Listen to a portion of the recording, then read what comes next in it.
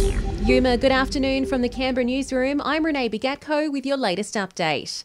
Possession of small amounts of illegal drugs such as heroin, ice and MDMA will soon be decriminalised in the ACT. It's as the government moves ahead with proposed changes to help reduce the number of people that use drugs ending up in court. Fines and rehab will be the preferred options. Don't expect any relief anytime soon to rising power bills.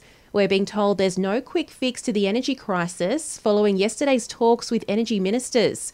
Federal Minister Chris Bowen telling the ABC the problem is related to inaction by the Morrison government, which should have looked at moving towards renewable energy a lot sooner. We already had the ISP, which is just about electricity generation.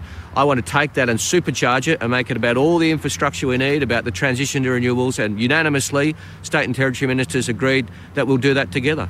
To the US, the House of Reps has voted to set a minimum age of 21 to buy semi-automatic weapons in response to recent mass shootings in Texas and New York. But the legislation has a slim chance of passing as the Senate is pursuing more modest proposals. COVID boosters are now recommended for at-risk kids in Australia aged between 12 and 15.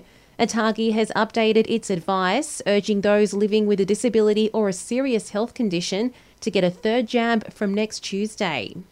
Meanwhile, on the local COVID front, there's 87 people with the virus in our hospitals, while the Territory recorded 775 new cases today. Johnny Depp's legal team has hinted they may drop the monetary damages if Amber Heard drops her appeal plan.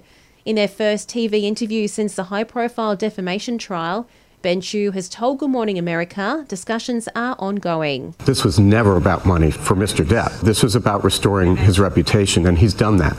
And the PM has declared a national lettuce crisis. Anthony Albanese made the comments during a radio interview this morning, where he was responding to news that KFC is being forced to swap out lettuce for cabbage on its burgers due to the current shortage. My son loves KFC. When he hears about it, he's going to be devastated.